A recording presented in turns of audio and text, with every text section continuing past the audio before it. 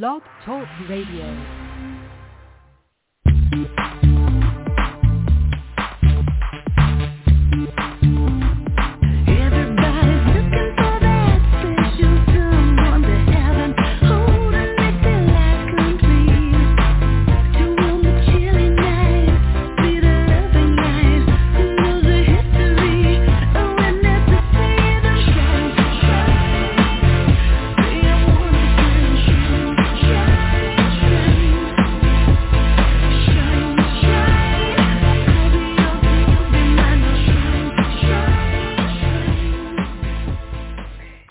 Hello and welcome to another episode of the Mystical Matchmaker podcast. I am your host, Marla Martenson.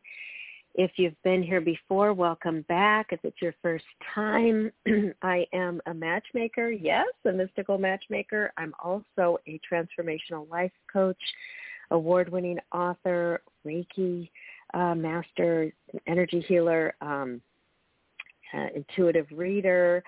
Oh my gosh, I do all the things. I am a Gemini. My birthday's coming up soon in June, so I have to do so many things. There's too many things to do. I'll never get to enjoy everything that I want to in my lifetime before it's over, I'm sure. I'm sure many of you can relate to that. There's so many wonderful, fun things to enjoy in this life, right? And today I wanted to share, it's kind of a personal share, and share some ways that you can set boundaries a little bit easier in your life.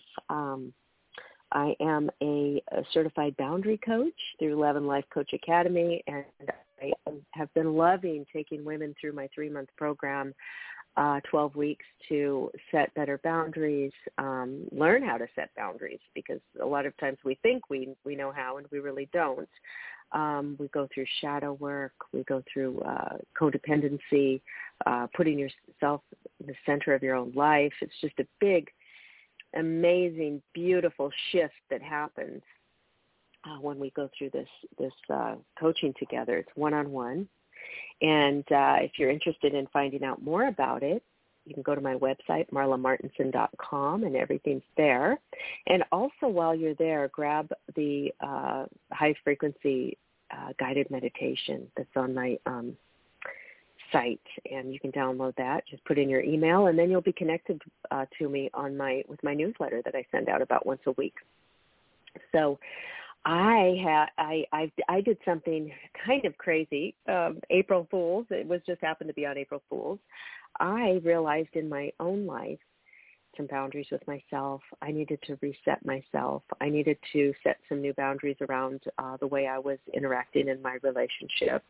I'm married for 20 years to my wonderful husband, but there was some things that sticking points that were just not acceptable anymore, dynamic, and I thinking to myself, well, here I'm helping women to find love, to keep love, to love themselves, to set boundaries, and then I still haven't handled this issue in my own life, and so I had to do something kind of radical, and I threw a couple suitcases in my car with my dog, and on April 1st, I left Los Angeles, and I drove to Seattle, to my mother's house, and I'm here. I'll be here a month. And it was almost like I had never driven any farther than San Diego up until that point by myself.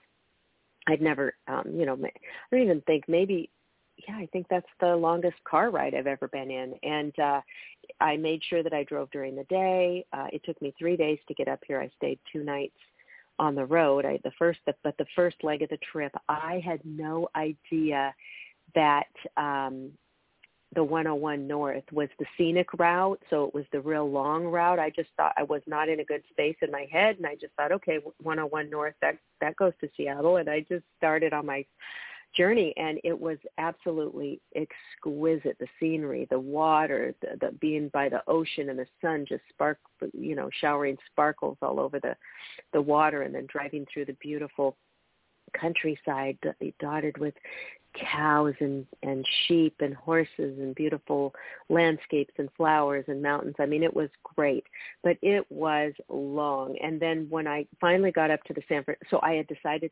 I'd spend the night in Petaluma, California, because I knew San Francisco is all, messed up at this time. It's like chaotic there with everything going on. And I thought, I won't stay in San Francisco. Where should I stay? I don't know. I'm not familiar with Northern California, really. Been to San Francisco a couple times. But so I said, I saw online Petaluma is beautiful and it's safe and clean and serene and charming. And so I thought, okay, I'll stay there. So I booked a hotel, but it took me 12 hours. I did have to stop a couple times to get gas, go to the bathroom, but it took 12 hours. And by the time I left the house at 1, and then I didn't get there till like 11 at night. And going through San Francisco at night on the freeway, bumper to bumper, there was a lot of road work going on.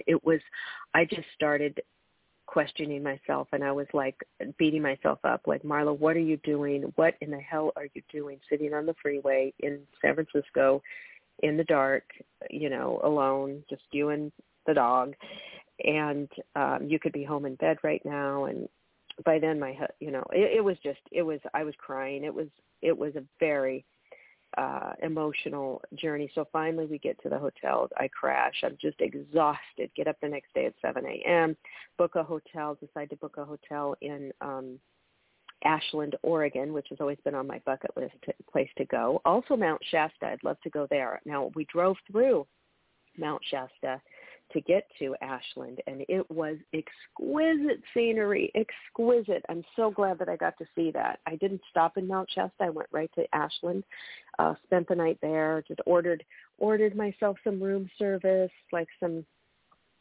decadent, mac and cheese and some Chardonnay, and just, took a hot shower and walked around, and then the next morning went down to the little town that, Ashland, and it's absolutely beautiful. I could live there, no problem, just exquisite.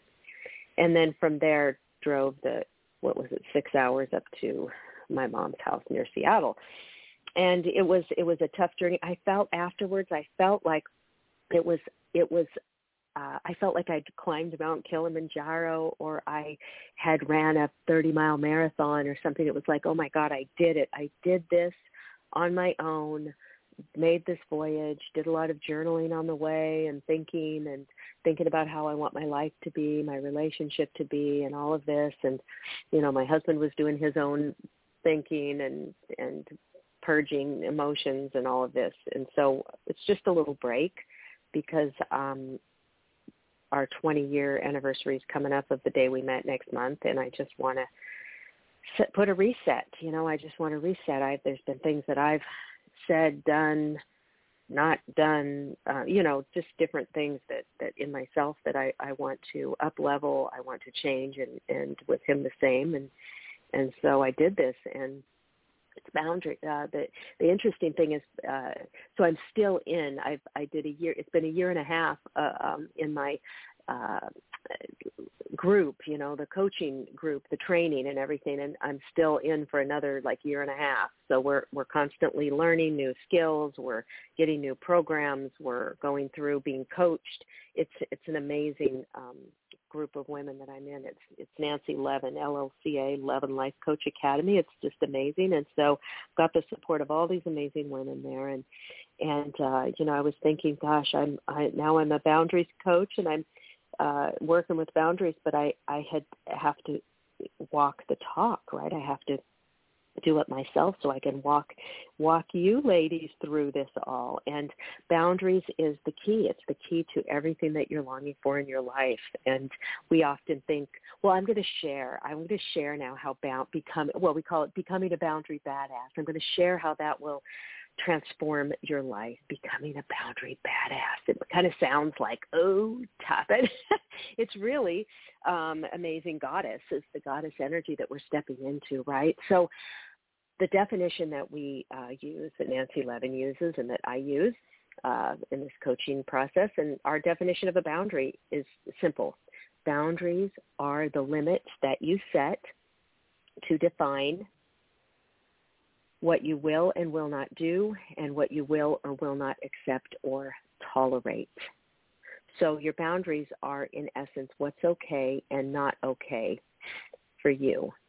So often we think that, boundaries, something that you have to tell someone else, like I'm setting a boundary with you and you better not cross it. No, but boundaries are personal and specific, and the boundaries are yours. So it's what's okay and not okay for you. So what we're really talking about here is being willing to give yourself permission to consider yourself at least as much as you're considering everyone else. Put your attention on yourself as much as you put attention on everyone else. Then, see, that's the people pleasers, right? Who will, put the attention on everybody else, the codependents, the people pleasers, the high, overachievers. But so what you want to do is you want to give yourself permission to consider yourself at least as much as you're considering everyone else. And then you bump it up to put more attention on you than you put on everyone else. Then the real boundary ninja move here is being willing to put your attention on yourself first. Consider yourself before you consider everyone else. So selfish. Well, selfish is not a dirty word, and we work on selfish in my program. We work about a lot on that, because a lot of women, especially women, they'll want to put the husband first, the kids first, the housework first, the boss first, everybody else first. But when we're coming from an empty vessel, we can't function that way anymore. We'll break down. So just think about how many times have you said yes to something you really wanted to say no to? When was the last time you were able to say no without feeling guilty? Where are the places in your life where you make promises to yourself only to break them maybe a few short moments later? Before you can hope that others will be able to honor your needs, it's important to look and see how you can truly respect your needs in a more relevant way. Take a look here at some of the sneaky ways that you dismiss your needs. So I'll give you some examples, and you can think about if you do this. Do you always let others pick restaurants, saying that you're fine with whatever everyone else wants? Do you ever tell yourself you'll start an exercise program but give it up only, moments later, a day later, a week later? Do you buy things for others often but never for yourself? Do you stay quiet just so you don't upset another person? Or this one, which was when I would always do, say yes when you mean no, over and over. And what a yucky place when you say yes but you wanted to say no, and then afterwards you're figuring out how to get out of it. Like if you accepted an invitation somewhere, or said that you'll help somebody move or drive them to the airport, and then you're resentful, right? So these are indications that a boundary needs to be set. And you just have to remember, a boundary is between you and you. We cannot expect somebody else to uphold our boundary. You know why? Because it's not their boundary. It's yours. So there's actually an art to setting boundaries that you can learn, and you can apply it to your life pretty quickly. There's a formula of having tough conversations. It's getting comfortable with short-term discomfort over long-term resentment. Just like if you tell that person, I really cannot help you move, or I can't take you to the airport. Maybe you'll feel discomfort. You say, I'm not used to doing that. But that takes 10 seconds to say or less, and it's a short-term discomfort over long-term resentment. You'd be resenting the person, yourself. So it's taking responsibility for upholding your own boundaries instead of expecting anyone else to. So I call the art of setting boundaries and having tough talks boundary badassery, because when you're able to master these kinds of conversations, hey, you can't help but feel like a badass. So boundary badassery is what happens when you learn to share your needs clearly, without guilt or explanation, because we're avoiding external conflict. So when we're avoiding external, we are really creating more inner conflict. So I'm going to teach you something really fun. This is how to craft exactly what you're going to say when expressing a boundary to another person. So I call it script writing. And remember, again, I keep repeating this, your boundaries are between you and you. first and foremost, even if it involves another person. And when we want to include someone else in our boundary, in other words, when we want to express our boundary to another person, there are a couple things we have to keep in mind. So one of the ways to look at boundaries is, where do I end and where does someone else begin? From this perspective, you can see how you've crossed the border from your territory into someone else's and how you're taking responsibility for something that's theirs. Remember, someone else's, and this is, I love this part, someone else's response to your truth isn't your responsibility to manage. That's the codependent part when you're trying to manage other people's experience. You know, oh, I don't want them to be hurt. I don't want them to hurt their feelings. I don't want them to do this, that, the other. You're trying to manage their experience. So we've got to let them be adults and manage their own emotions, their own response. It's not your responsibility. So when others are involved, make the space to ask yourself, is this mine to take responsibility for? Because you may find that you're taking responsibility for what isn't yours, and that what you're really doing is inserting yourself to manage, manipulate, and control the experience of someone else. So as you pull back from overstepping that line between where you end and someone else begins, you're able to start holding others capable of taking responsibility for themselves and for managing their own experience.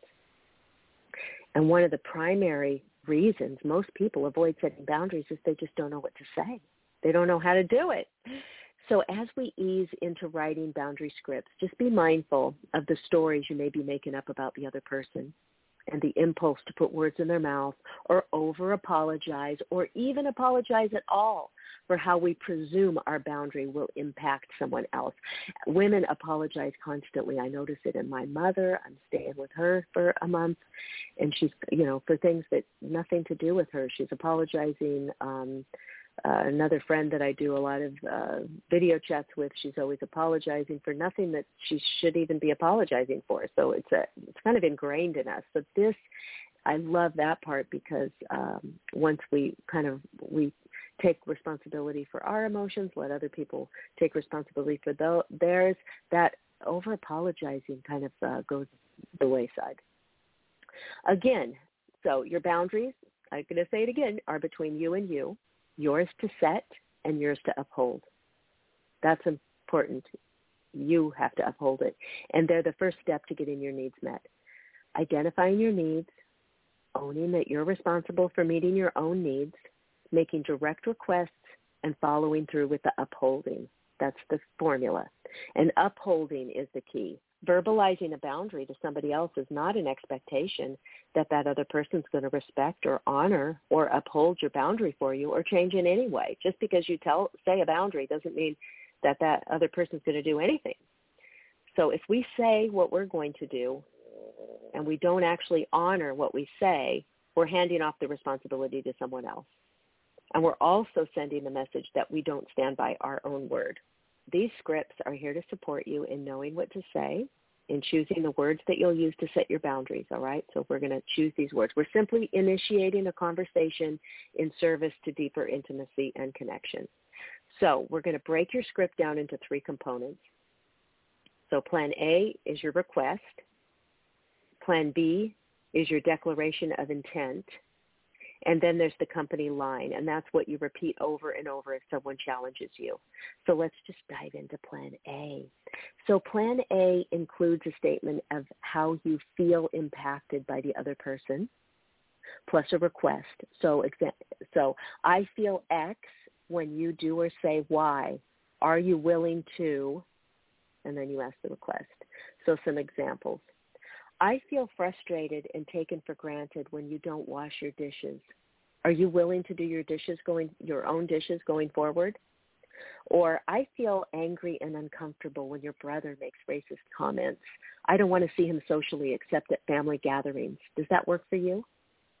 Or this one, I feel resentful when your dog crosses the street and poops in my yard and I end up having to clean up after him. Will you please figure out a way to keep your dog in your own yard? So just notice the format of Plan A is that you share the impact on you and then you make a request. You're not making a demand. So the use of Plan A is predicated on availability of the other person being reasonable and willing to collaborate. But if they're unable or unwilling to meet your request, then you move to plan B, to let the other person know how you're going to take care of yourself moving forward. Let's say you're dealing with a narcissist or a very difficult person, somebody in their ego. They're probably not going to be agreeable, so you'll just move on to plan B. You already know that. For every boundary you want to set, you're going to need to have a plan B as part of your script as a backup plan. So plan B adds a statement of intent to plan A. I feel X when you do or say Y. In order to take care of and honor myself, I will do Z since you're unwilling to meet my request.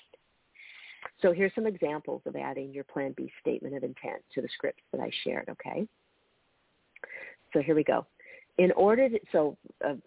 Having to do with the person that won't wash their dishes. In order to take care of myself, I'm going to use some of the household budget to purchase paper plates since you won't wash your own dishes. Or with the racist brother, in order to honor myself, I will simply stay home since you still want to see your brother socially.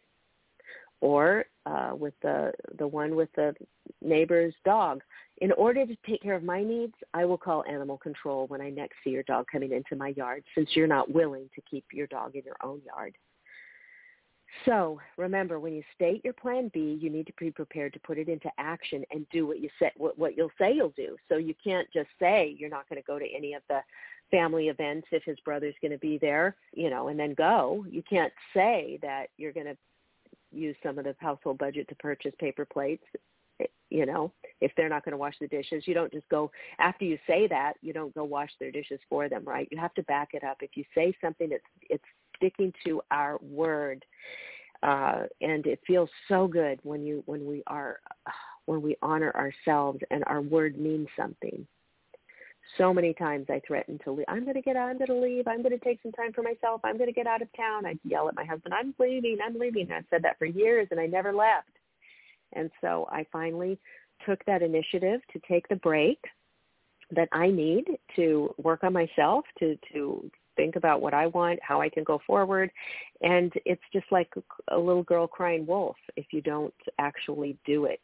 So it's just, I feel so much more empowered, even though it's painful, it's not easy.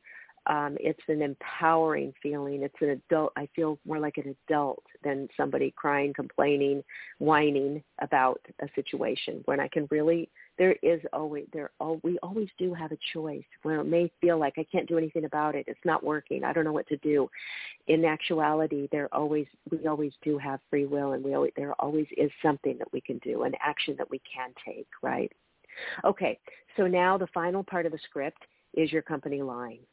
A sentence or two that clearly sets your boundary, which you can repeat as many times as necessary if the person tries to open up the conversation, debate your boundary with you, or argue. So often your company line can just be a version of your plan B line. So as a reminder, you just say, as a reminder, in order to honor myself, I'm going to do blank. So some examples of the company line. As I said, in order to take care of myself, we'll be using paper plates. As a reminder, in order to honor myself, I will choose to stay home when you see your brother socially. Just so you know, in order to take care of my needs, I will call animal control when I next see your dog coming into my yard, since you're not willing to keep your dog in your own yard. So how does that feel? Yeah. Feels good. So it's simple. You don't have to over-explain. You don't have to say, I'm sorry, but, or, can you do this? It's just like, this is the impact this is having on me. Are you willing to do such and such? If not, well, this is what I'll do to take care of myself then. So when you begin setting boundaries, here's some things to remember. Avoid over-explaining your position.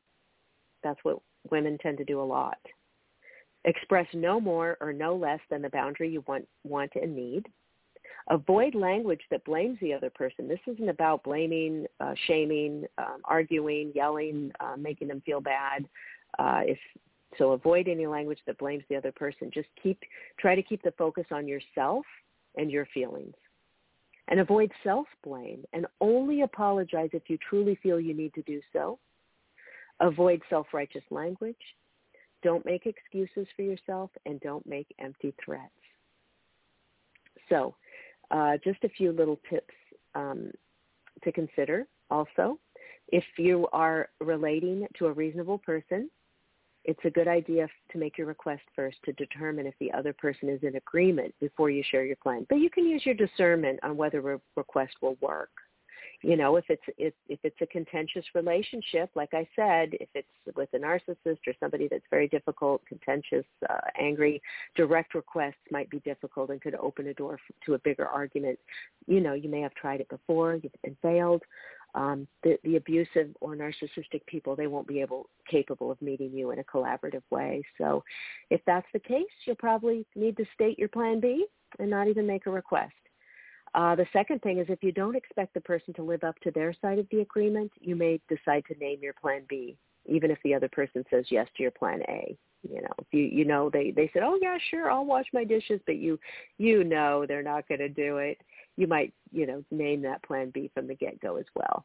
And finally, remember that your company line is just used to avoid getting into a drawn-out discussion or argument. You don't need to, if they bring it up and want to discuss it, it's not for discussion. This is how I feel. This is the impact it's had on me. This is what I'm going to do. Again, this is what I'm going to do.